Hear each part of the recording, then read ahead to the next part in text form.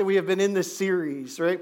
Where we've been talking about vitals and essentials, not just of Christian faith, but how Hydrant Church lives out those vitals and essentials, and worship was where we started, because that's where it always starts, is in this connection to God in which we pour ourselves out and hear from Him and see Him and are encountered by Him in these very real and significant ways. And from there, we began to talk about making disciples, and that as a church and as believers, as followers of Jesus, we're called to be made into a disciple and to be making disciples. And at Hydrant Church, we have like 3 simple questions that guide us in that process. And we're even pushing those further with some of our life groups in the next season. But the 3 questions are, what is God asking you to do? Do you have the courage to do it? And how can we help? And we ask each other those questions. And in that process, we grow closer to God. We become more obedient to God, and our lives are transformed. And I was really affirmed in that whole thing this week. I was in San Diego, California, at this multipliers cohort thing. So basically, the largest organization in the world for church planting is working with leaders in our denomination to help us figure out how God is guiding us into a multiplication movement, churches planting churches in the next decade or two, and what that looks like. And we met a guy named Ralph Moore who started a church in Honolulu, Hawaii. I'm still asking God to send me to Honolulu, Hawaii to start a church, but He's not done that. Goldsboro is just like that close, right? I mean, almost the same. So we met this guy, Ralph. Ralph started a church in Honolulu that started churches that started churches that started churches that led to 2,500 churches all across the Pacific Rim, the mainland United States, and Hawaii. And he told us we did it all based on a simple model of discipleship. We would preach, and we'd get people in groups and teach them how to ask a few questions, and then they would send out people who asked a few questions, send out people who asked a few questions. And those, he said, we really just did it with 3 questions. I never heard of Ralph Moore. Never heard of his church or what they had done. But his 3 questions were, what's God asking you to do in all of this? And what are you going to do about it? And how can we help?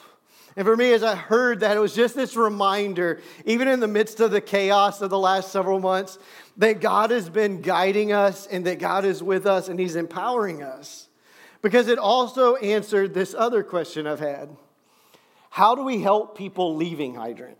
Right? Because at some point, if you're military, chances are you'll leave. And you'll go to a new town. And we want you to be able to know how to find a place like Hydrant or to be able to start one in your living room, right?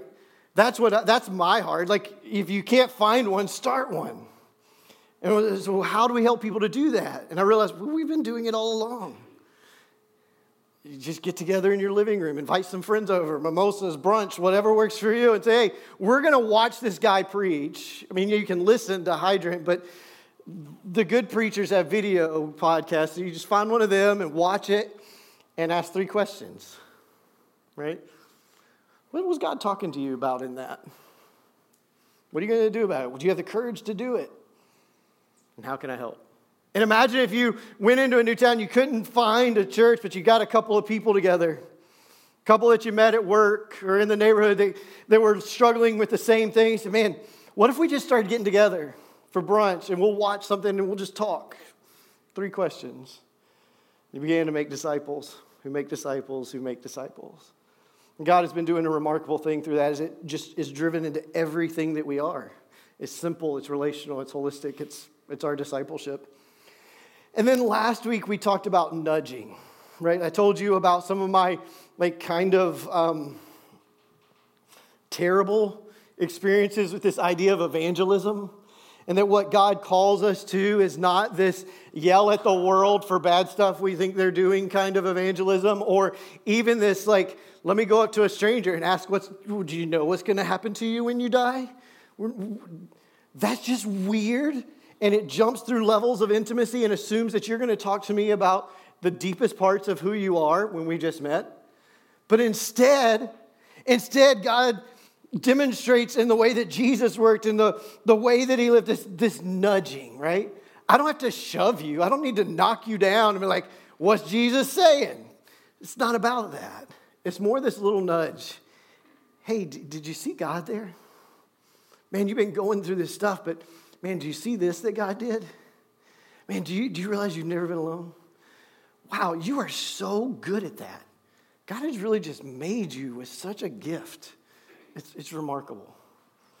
Yeah, I know what you did really hurt, but it's okay. I forgive you. We'll move on. Grace, love, encouragement, that's going to point people to Jesus. And as a church, we are nudgers. We are not shovers. We are not trippers. We are not kickers. We are not yellers. We are nudgers. And so today we push even further out into the community and into one another's lives with this idea of serving. Have you ever wondered, let your mind drift into that deep question, like, why am I here? I mean, we all do. Philosophers spend their lives pondering the questions. Teenagers, as they first kind of hit that abstract thinking or get late into the night and they're joking, and then sometimes it just turns weirdly serious. Or maybe after the 13th load of laundry, 200th diaper, and 6th PB&J of the day, you're like, what is going on? Why am I here? Kind of moment, right? It usually starts with like, why am I here? Like right now, in this moment, in this place, sitting in this chair, listening to this. Or then it's like, why am I in this relationship or job or whatever? And it usually, though, trips us into this question of, why am I here at all? What's going on? Why is any of this? Why are any of us here? There's a man named Simon Sinek who's made lots of money talking about this idea of why. His TED Talk is one of the most viewed TED Talks of all time since the beginning of TED Talks. And he pushes people to think beyond the what and the how down to the why. His most famous book is Start With Why. And his next one is Find Your Why. And then there's a workbook that goes with it, Discover Your Why. Because he believes that if you could find that why am I here? Why are we here? That we'll begin to understand how to live out our lives and what we're supposed to do in any moment. But without an identification of the why, we're just going after the what that's right in front of our face. I mean, it's how most of us live, right? We just do what's next. What's next in our job? What's next in our career? What's next in our relationship? What's next in parenting? We just go from what to what to what to what and never think about why. It's why so many couples today will just move in together before they're married and not even think about it other than just, well, that's what happens next. Not ever stopping to say, well, why? Why am I in this relationship? And will this lead to the kind of relationship that I really want one day or not? Or we take that promotion, we take that raise, we step into that new job because that's what's next. That's what you do with no thought to why I'm in this job at all, why I'm in this field, why I do this, what I'm gifted at, what I really want to be and do with my time and energy, which just what's next. Churches, they add staff and add buildings because they grew, and that's just what you do. No thought to why we're here and what we're trying to accomplish. It's just, well, that's what's next. And we live our lives jumping from one thing to the next, just doing what's in front of us. And we're challenged to stop and take a step back to figure out the why of our lives so that it can guide everything else. It just rarely does that. So I wonder if you figured that out, answered that question. Do you know your why? Are you living by it? In Luke chapter 4, we find a man named Jesus, and he tells us his why. It's the very beginning of his ministry. You can find, if you use one of the Bibles in the chairs, I called them pews in the first service. Brendan tripped me up with his talk of rails, and I just got all messed up. Luke chapter 4, we meet this guy, Jesus. We've not heard anything about him for 18 years. At 12, he was in the temple. And he disappears, and then at 30, he shows up again. He's baptized, and he wanders off in the desert. And there he's tempted and tested. He's questioned about who he is and his why. And he's tempted to abandon it for an easier way, to get the same what, but an easier way. And he stands up under the temptation despite his hunger, despite his exhaustion. And in some ways now restored and focused, he steps out of the desert and he heads to his hometown of Nazareth in Galilee. And he does what he always does on the Sabbath. He goes to the synagogue. And we find the story in Luke chapter 4, verse 16. When he came to the village of Nazareth, his boyhood home, he went as usual to the synagogue on the Sabbath and stood to read the scriptures. The scroll of Isaiah the prophet was handed to him, and he unrolled the scroll, and he found the place where this was written. The Spirit of the Lord is upon me. He has anointed me to bring good news to the poor. He sent me to proclaim that captives will be released, that prisoners will be set free, the blind will see, and the oppressed will be set free. And that the time of the Lord's favor has come near. And so like a typical person would do who was about to teach in his time, he rolled up the scroll and he sat down. And I can imagine this pause as everyone's attention was on him. It says, all the eyes in the synagogue looked at him intently. They're staring at him. He began to speak. He said, the scripture you've just heard has been fulfilled this very day. He essentially says to them, I am here to proclaim good news to the poor. I'm here to proclaim freedom for the prisoner. I am here to set the oppressed free. I am here to proclaim that the Lord's favor is here today. Essentially what he's saying is that my why is all about setting people free. My why is all about setting people free. He is about setting people free from poverty and from the systems that keep people impoverished and from the systems that drive those with money to think that they need more money, to think that it's about more accumulation and buying the next thing, to set us free from having to work ourselves to death to buy more crap we don't need and we probably don't even want and won't use that long. Do you realize that little practice of your child at Christmas where they get the toy and they play with it for a few hours? We all do that. Everything loses its shine. And yet we're working our tails off for this stuff. As if somehow that was going to bring more joy, more contentment, more peace, more of anything. Our culture is screaming at us more. And we grab more and we grab more and we work harder and we're caught up in this system without even realizing it. Just doing what's in front of us to get more of what's in front of us. And some are caught in a system where they can't break free. The options, the choices, the education are not there for them and they're stuck in cycles of poverty. And he said, I'm here to proclaim good news to the poor. That there's a better way, there's another way. I'm here to present a place, a kingdom, to create a kingdom where options are shared, options are given, and opportunities are created. It's got to be both and. We come together, set free from these cycles and systems. He says, I'm here. I'm here to set people free from the prisons that they live in. And we as Americans today, those who are free and those who most of us have never spent that time imprisoned, we want to over-spiritualize this. You know, the prison of my fear, my anxiety, my depression, my worry, those things. And I believe that Jesus is completely willing and able and wanting to begin to set us free, teach us how to live free. But he's talking very practical. Those who are unfairly and unjustly imprisoned, those who are caught in a system that creates no options for them, to where the only thing that they can see to do to provide for their kids is something that's illegal and will eventually lead them to jail.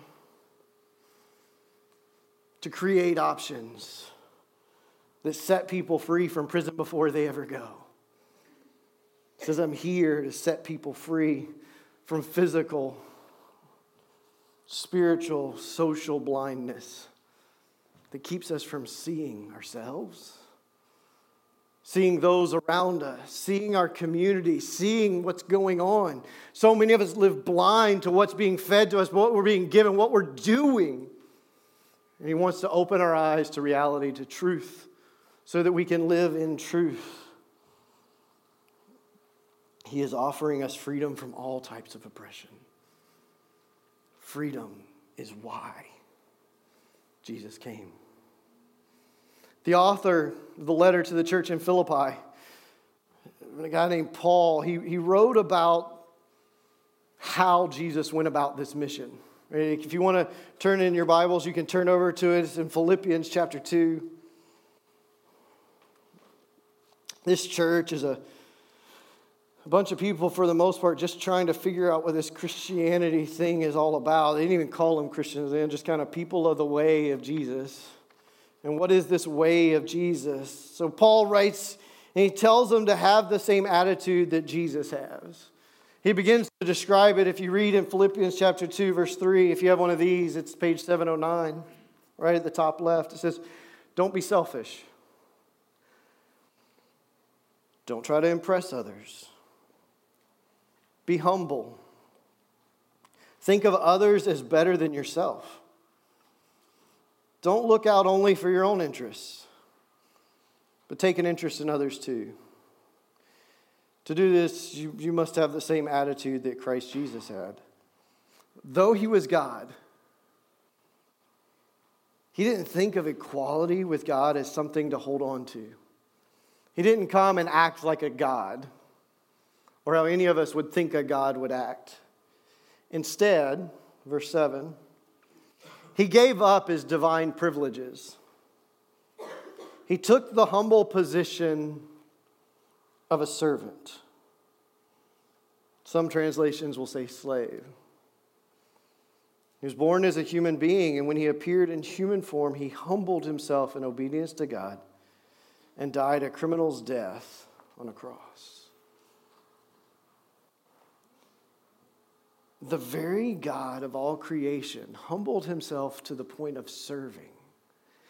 His why was to set people free, and his how was to serve.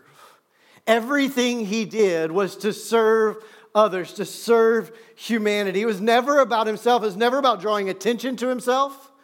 In fact, that was one of those temptations I was telling you about. The enemy, Satan, he says to him, hey, jump off this temple. That way everybody will know who you are. And you'll be able to do this thing God wants you to do. Everybody will know your name. Everybody will think you're special. Everyone will see that you're really God. And instead, he says, no, I think I'll just go serve people. I think I'll walk the streets homeless and love and heal and teach and serve. I think I'll show up at a wedding and try to blend in until my mom makes me do something. And he finally hides in the back, and he takes some old barrels of water and turns them into the best wine they'd ever had.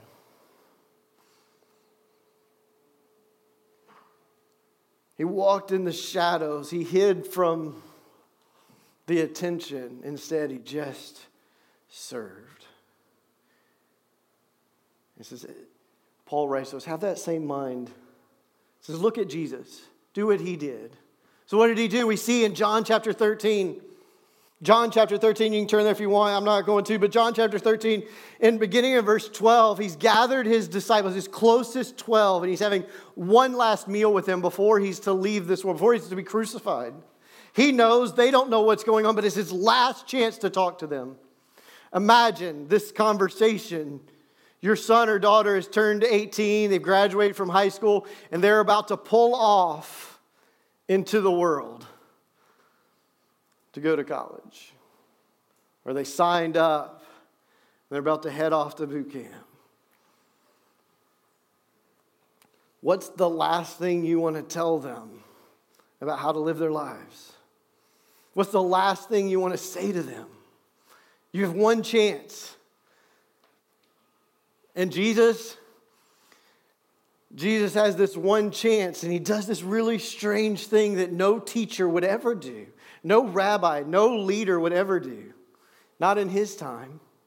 He goes to the corner, the servant station, if you would, and he grabs this basin of water and a towel. And he imagines the lowest of low job in the room. What the youngest, least experienced, lowest reputation servant would have to do. And he takes that and he washes their feet. Like, you think your teenagers' feet stink and are gross?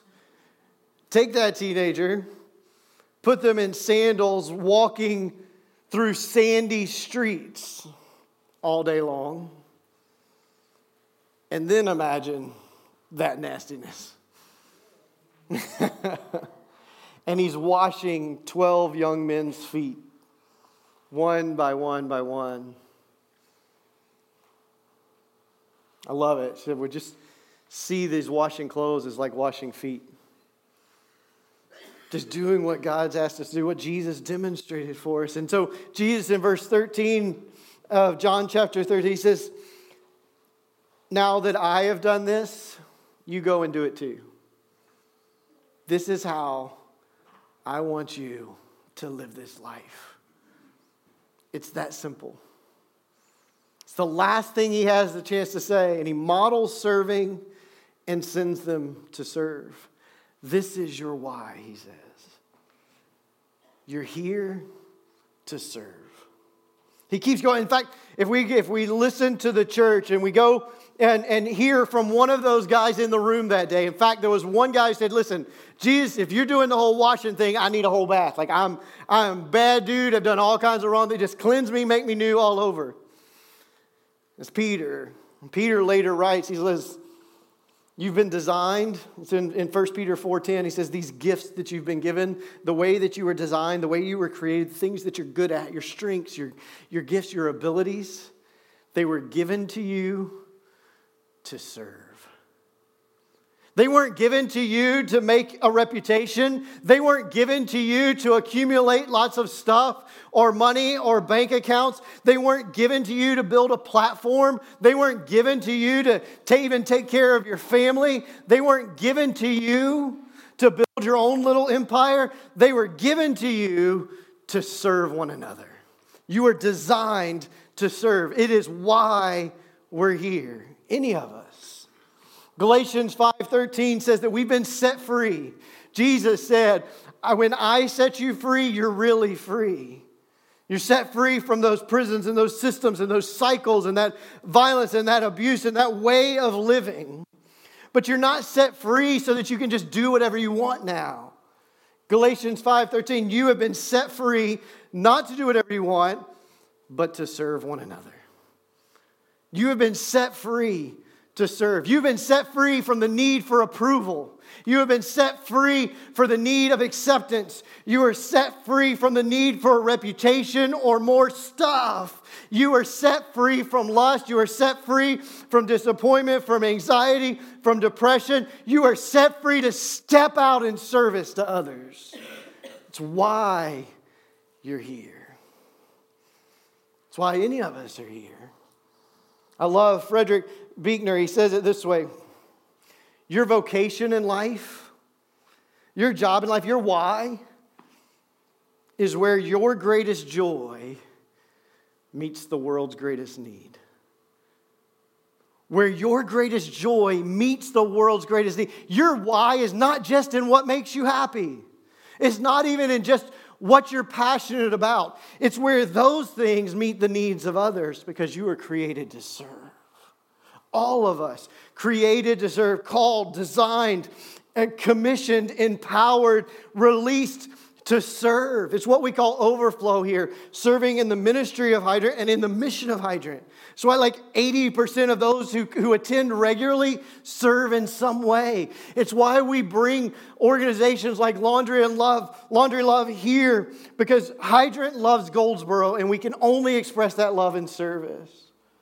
And there are people who are, man, Laundry Love. I know, like, we don't claim you're not ours, but you're a hydrant, sharing this life-giving water of Jesus, of hope. And we want to partner with anybody who's doing that. And what that is for all of us is a handle. I'm like, where do I serve? How do I get involved? Right there. That's how. The pantry. That's how. In January, it'll be 4-day movement. In February, it'll be somebody else. In March, it'll be somebody else. In April, it'll be somebody else. This is how. And maybe Monday nights don't work for you. Maybe Saturday mornings don't work for you. We'll keep working. We'll find somewhere. We'll find someone. We all need handles because it's where our passion meets the need. Not everyone is going to be concerned about washing clothes. Not everyone is going to be concerned about things like the pregnancy center or 4-day move. But there's going to be somewhere where God has fueled a passion and a joy in you that will meet a need in our community. And we want to help you find that place because it's our why. It's why any of us were created. We are created to serve. And if you really want to dig in, like, okay, well, what is my why? And why am I here, God? Let me tell you how to figure it out. It's really easy. Start serving. Just start serving. And try something. Try it out for 6 months. If it doesn't fit, try something else. Try it out for 6 months. Like, don't try everything all at once. It's kind of like you have to isolate and figure out what is it you're made to do. The sound system stuff. If we were trying to isolate the problem and figure it out, right? If we were to go back there and change 5 things and it fixed the problem, we don't actually know what the problem is. Right? You have to change one thing at a time, see if that fixes it. Now you know what the problem is. Isolate it. The same thing when you want to find a solution to why. Try one thing, see if that's it. If that's not it, try something else. Don't try like 8 things. Don't fill up your time 24/7 serving. All you're going to do is wear yourself out and be more miserable. But there is this power in serving that helps us figure out our why, which inspires us to serve. Even Simon Sinek, when he writes about this idea of why, he will tell you that it has not nearly as much to do with your own passion and happiness as it does helping other people. And he'll always push it so that. Like, he will tell you his passion, his why, is to inspire people to find their why so that the world becomes a better place wherever we are. Why? Found in serving. I don't know if I can do this. I'm not somebody who can do great things. So I love that video. If you can't do great things, do something small with a lot of love. And I say, well, I don't know that I even have a lot of love. Well, then do it with a little love. I don't even know if I have any love. Well, that's fine. Do it anyway. And what happens is you find the love. So, well, let me give you an example. I hate doing dishes. It's gross. I can't stand to hear somebody else chew, much less clean the food off their plate. Right? It's just, that was in their mouth like that. That's gross. But I do dishes. Probably not as much as I should. Now that my children are big enough to do it. I don't want to. And I don't love it at all. But I love the people in my house, and it's a way I can serve them. I don't like cleaning toilets either, but I do that. Somebody's got to. Yeah. I got an amen for the guy who cleans the toilets here. I've done it. Bro. Just do it anyway. Walk into a room and not worry about what somebody thinks of you. About whether you're good enough to do it or smart enough or capable. Don't walk into a room and wonder if they're staring at you, if you're dressed okay, if your hair's right, like what's going on. Walk into a room and say, man, how can I make this room better? How can I add value and joy and peace and encouragement to the people in this room? If you walked into your home at the end of the day, you didn't look for what's not right. You looked for something to encourage in everyone in the home. Something to say thank you for. How would your whole world change if you did that? How would your world change if you looked in the mirror and decided to serve yourself a little bit? And instead of seeing all the things you don't like and all the things you hate and all the things you wish were different, and you just look in that mirror and beat yourself up, you started by encouraging you too.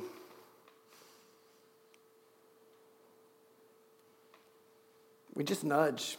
It's a way to serve. See what's good. I know love grows when we serve, but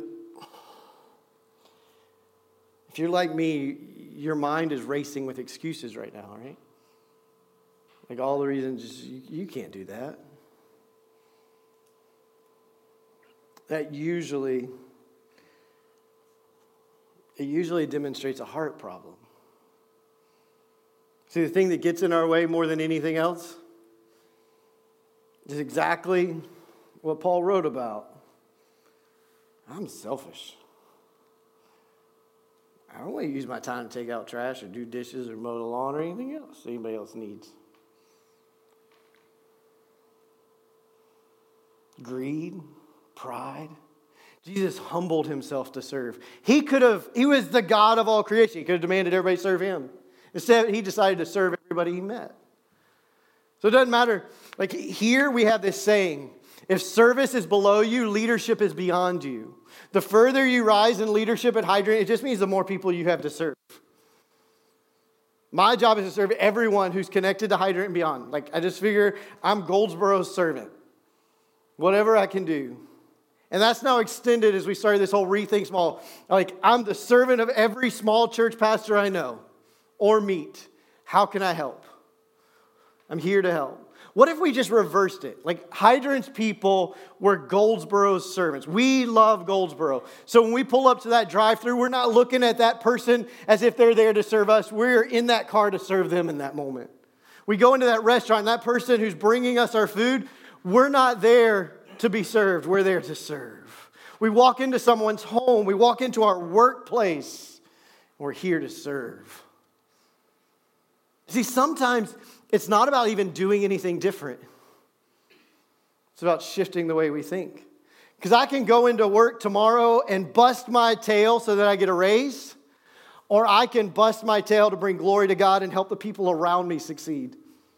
I'm doing the same job, I'm busting my tail the same, but there's a whole different motivation, and it changes everything that happens.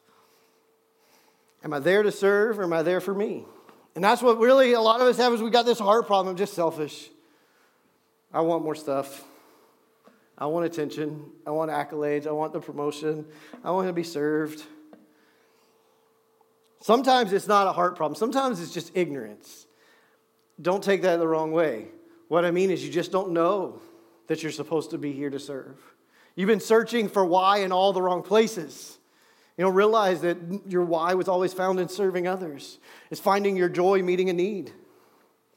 Or you just didn't know how to get involved. Some of us didn't know Laundry Love existed until today. Some of us didn't know there's soup kitchens and food pantries and men's homes and women's shelters. And there's all these things and ways to get involved in our community, to love people. We didn't know we could pull up to a drive-thru and serve them instead of being served. We just didn't know. Sometimes it's this excuse. This is the most common excuse. Well, I don't have enough.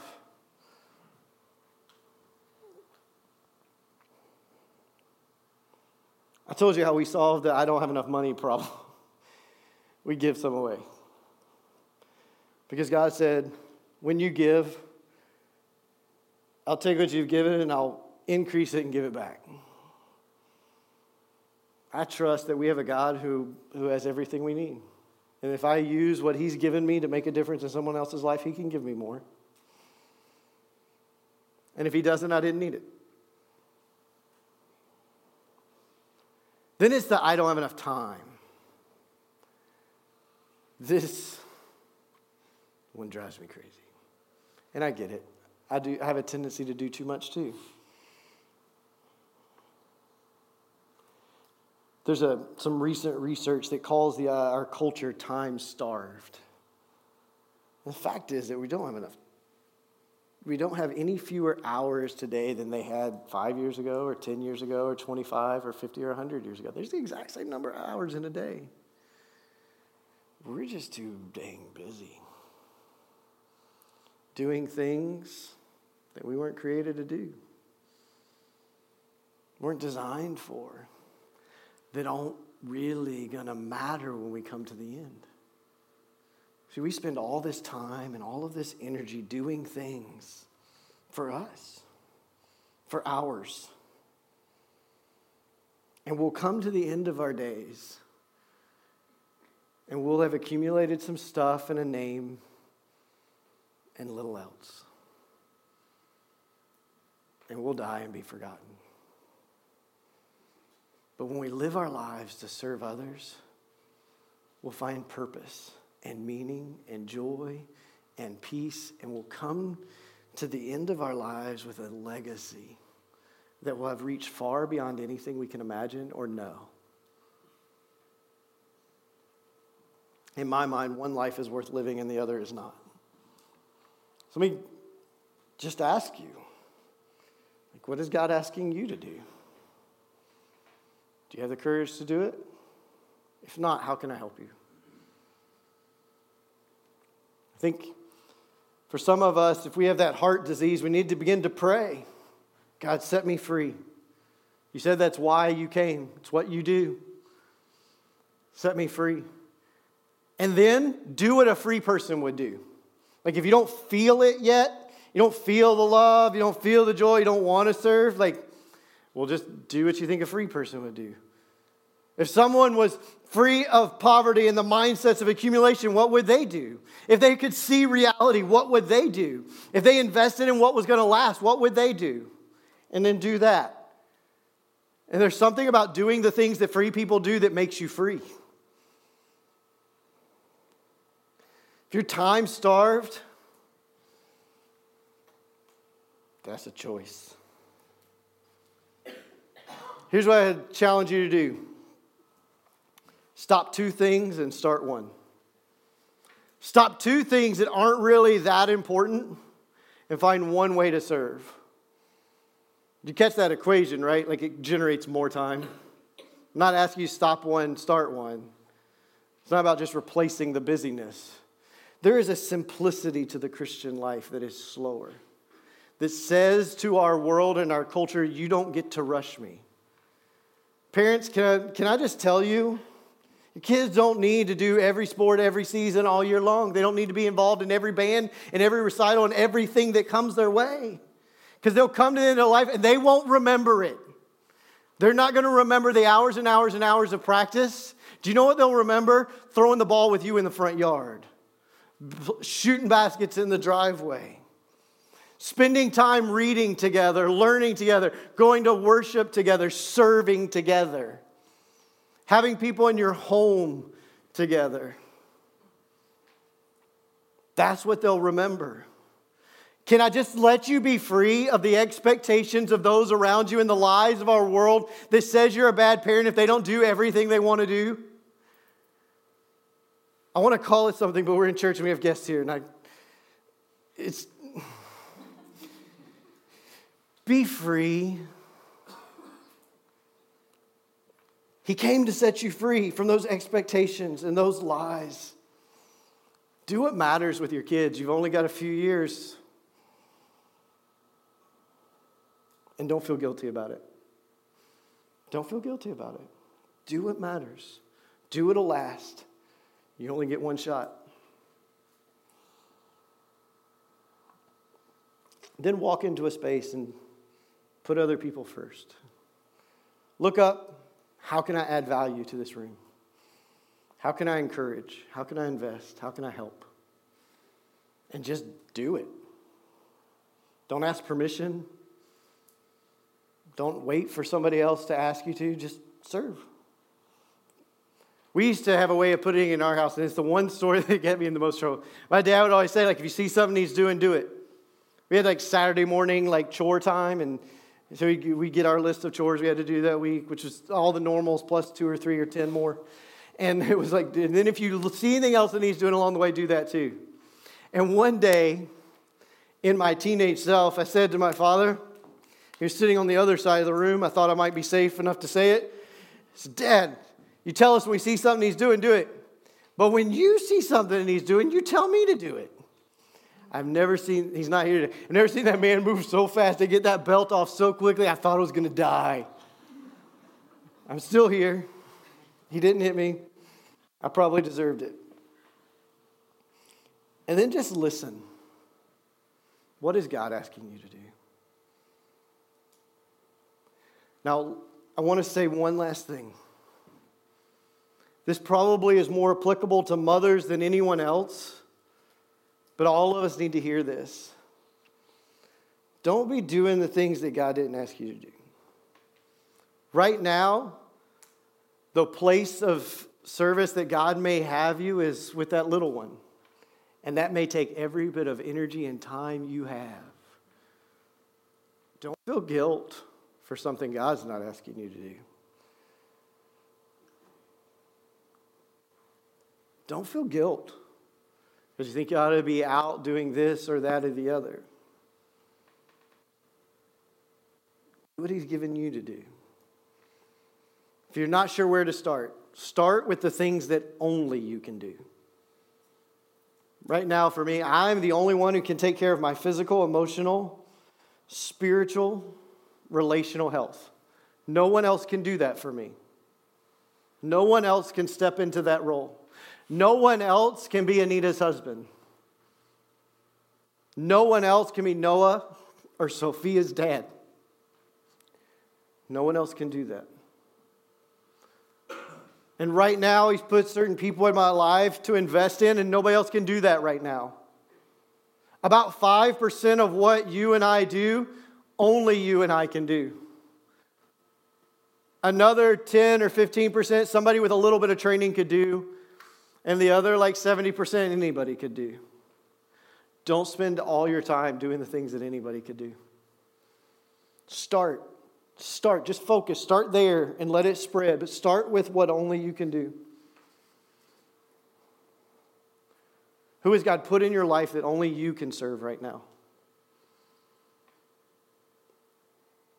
What has He burdened you with? Where does your joy meet the world's need? Start there. And let that love grow. Let's pray. Father, I thank You for my friends. And I pray that in this message they would only hear inspiration and encouragement to be who they were created to be.